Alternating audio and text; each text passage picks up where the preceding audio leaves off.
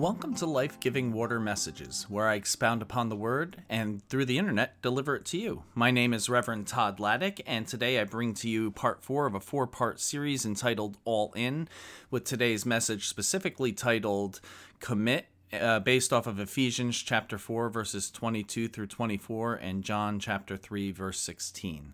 So let us dive into the Word today. First, from Ephesians chapter 4, verses 22 through 24.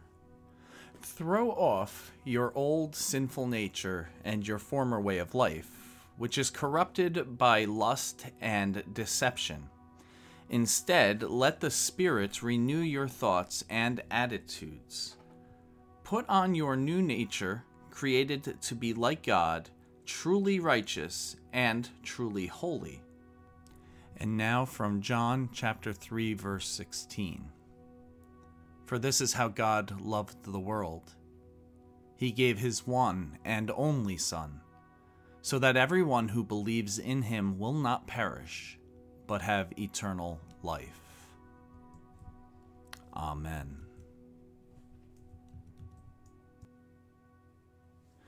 On this Commitment Sunday, we can play it safe or go all in. Now, I have shared my call story with you in the past. However, it will serve a great purpose to share it once again. And the earliest I can remember being called was around 3 years old, when I used to use my parents' 8-track tape tower as a pulpit, and I would preach things in my toddler voice. God says, love one another. And then there was this time when I was 3 or 4 and in the hospital with a viral infection in my blood. And that almost killed me, but when I recovered, I woke and started proclaiming Jesus healed me. I felt the call strongly at the age of 10 or 12 as well, and I often thought I would become a pastor. However, things changed when I got into my teenage years, and I slowly began to distance myself from the church, and eventually I left it altogether. It wasn't until I was 26 years old that I came back to the realization, to the memory, that I was called. I had seen The Passion of the Christ and was profoundly impacted by that film. It brought me back to Christ because I kept going back to the fundamental question: why would anyone willingly endure what Jesus did for people who sin against him left and right? I had rejected the church, and in some ways I had rejected Jesus. And yet there he was, reminding me how much I was loved. Why? Who am I that God would save me? That God would die for me? I had lost my job, was at wit's end, and I took a leap of faith, throwing myself all in to answer the call Christ put on me. And that was some risky business. Ask my wife, ask my kids. Let me tell you. In 2004, I enrolled back in SCCC to finish my associate's degree. Transferred to Montclair State University in 2005. Then to Drew University, Drew Theological School in 2007. In 2010, I was writing my call statement to the District Committee on Ministry and meeting annually before them. All of this before even knowing if I would ever be approved as a candidate, let alone for ordination. Let me tell you, in ministry, there are no promises made. There are no guarantees. The church isn't just going to let anybody become a pastor. I could have borrowed nearly $100,000 in student loans for absolutely no reason. I could be in debt paying off loans for a job I never got. Imagine that risk. Also, imagine why most pastors are second career folks as opposed to young and straight out of seminary. There's a lot of risk there. Quite frankly, for a young person to not be guaranteed a job after college, which is becoming more and more reality for most students, that's a lot of money to have to pay off, because you're not just talking about undergrad, you're talking about graduate level costs as well. I want you to think back to what we have learned so far in this series. We have learned that going all in for Jesus involves risk. It's risky business being a disciple of Jesus, because we are being asked to forsake all else and follow Jesus unconditionally. This is serious stuff. Not for the faint of heart. Just like Peter, James, and John, who left their nets, families, friends, and past behind, we are also called to take the risk, which Christ promises to be worth it. The question is, do we trust Christ?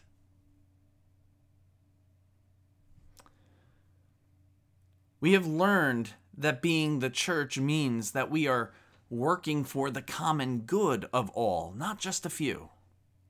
The church is not just a social club or a self-serving clique, but rather, we are to put the common good above our own self-interest, just as Jesus did for us.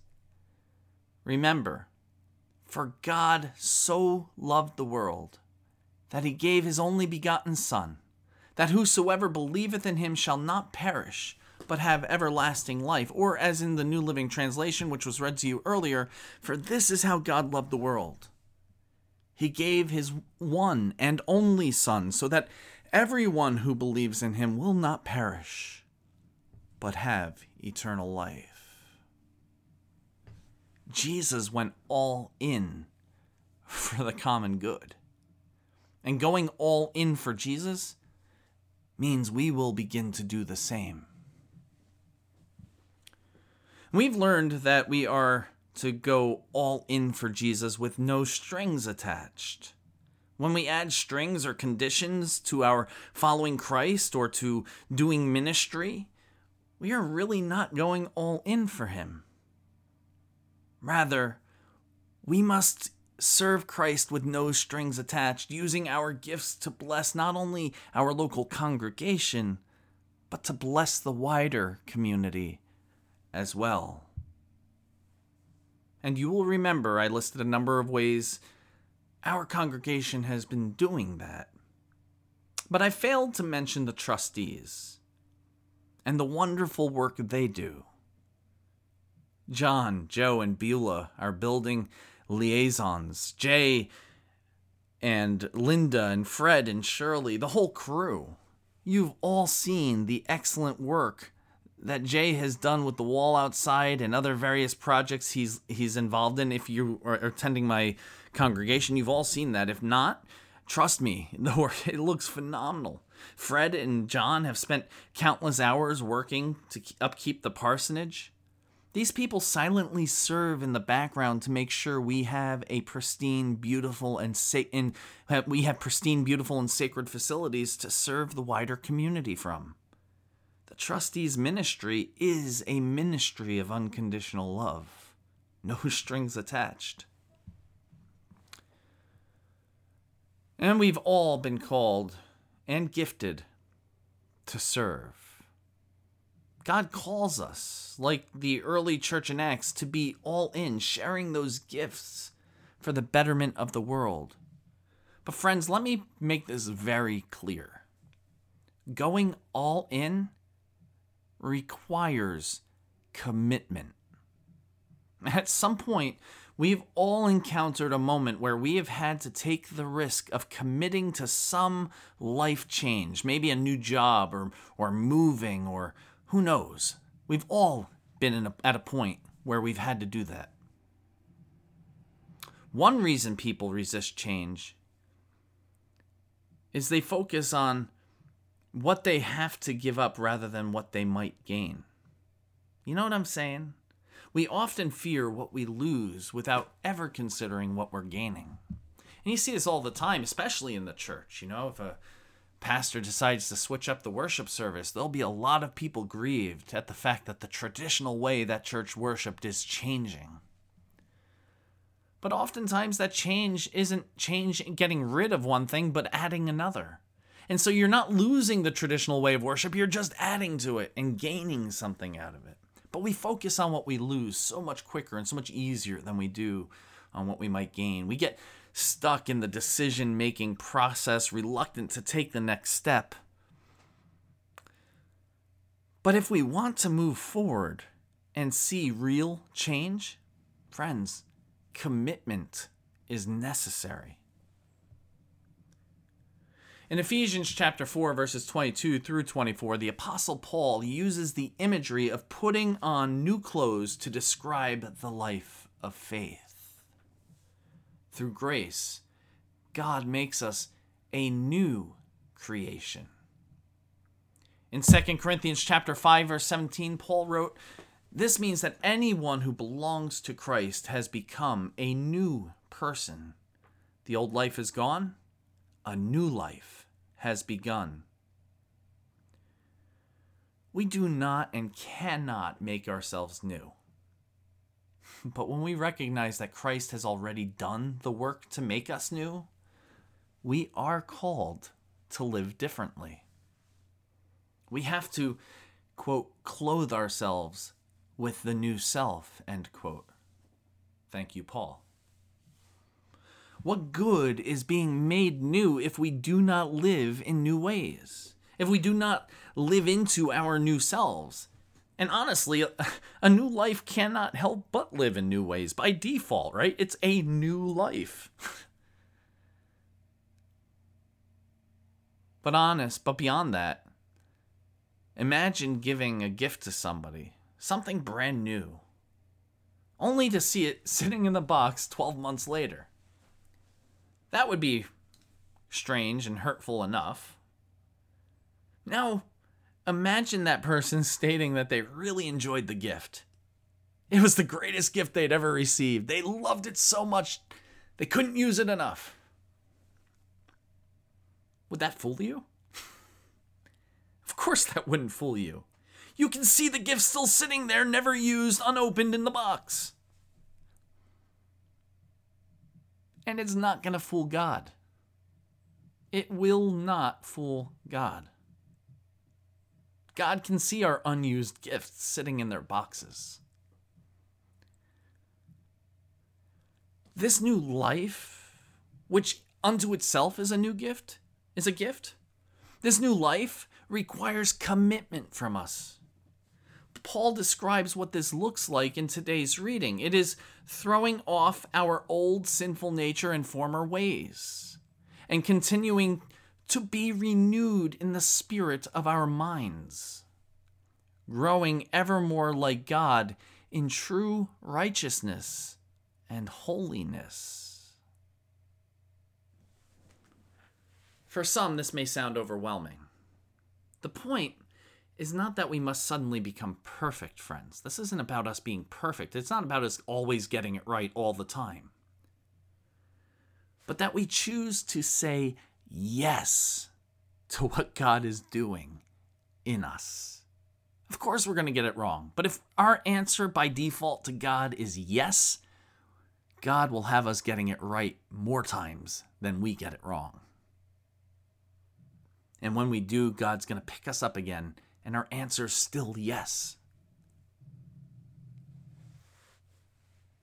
Yeah, when we choose to say yes to what God is doing in us and fully commit to the process of growth and renewal, that's when sanctification begins to happen. A distinctive emphasis of John Wesley, the leader of the Methodist movement, was that Jesus' work of salvation does not end with forgiveness and pardon of sin. He called that justifying grace and compared it to the doorway of a house. Jesus continues to work in us and make our lives new and make us reflections of God in the world. Wesley called this work sanctifying grace and compared it to being inside the house after we've walked through the doorway. Although we can only take that step by grace, it is a step we must take if we do not want to stand in the doorway forever. This, friends, this is commitment. I want to highlight that the life of faith is not just about receiving a new self, but also about a new way of life, which comes as a result of that new self. Being all in will require reordering your priorities. But that reordering, orchestrated by the Holy Spirit, will lead you to draw closer to Christ and to become an even more effective witness for the kingdom.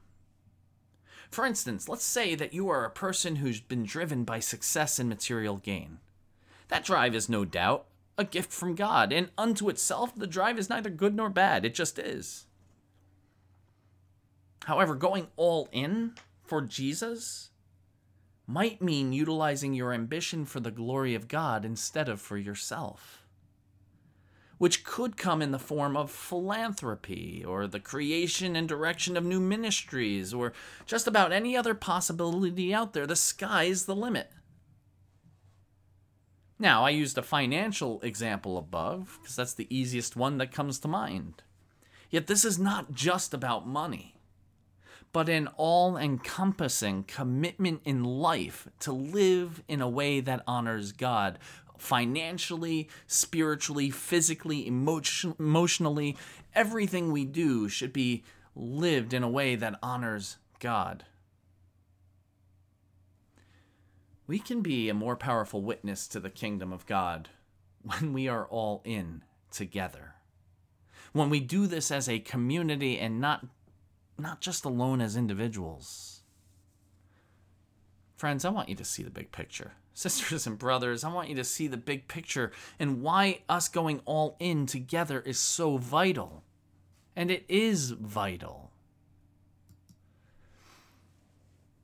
If we went all in for Jesus and the kingdom, considering just a few of our major ministries, we could be actively inviting people to worship and bringing in new people to the fold. We could be connecting them to our church, aka faith community. We could be growing them in their faith, relationship, and discipleship. We could be equipping them to serve out in the mission field, our community.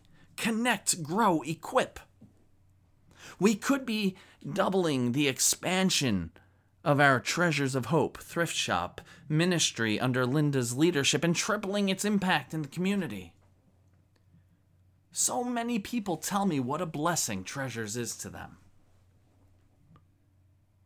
We could be known by the community as the church who really loves its community. Wouldn't that be amazing? Friends, it will be amazing when we go all in together and commit to our Lord and Savior, Jesus Christ. Amen? Amen. Let's commit. Let us pray. Gracious and loving God, we thank you and praise you for this inspirational but challenging message. We are called to commit to go all in for you, Lord. And I just pray that the people who have been blessed by this word that you have given us the last 4 weeks, I pray that they will choose to say yes to you, to go all in for you, as you have gone all in for us. Give us the strength and the grace to do so. We pray these things in Jesus' name. Amen. Friends, thank you again for tuning in. This message, again, recorded directly after the last message. This one's going to be showing up on time, so you'll be listening to this on Sunday or thereafter. And again, I apologize about the previous week. Just things got hectic. But all the same, it is a pleasure to bring these messages to you week in, week out. Thank you for tuning into them. I pray they bless you. I pray they are transformational for you.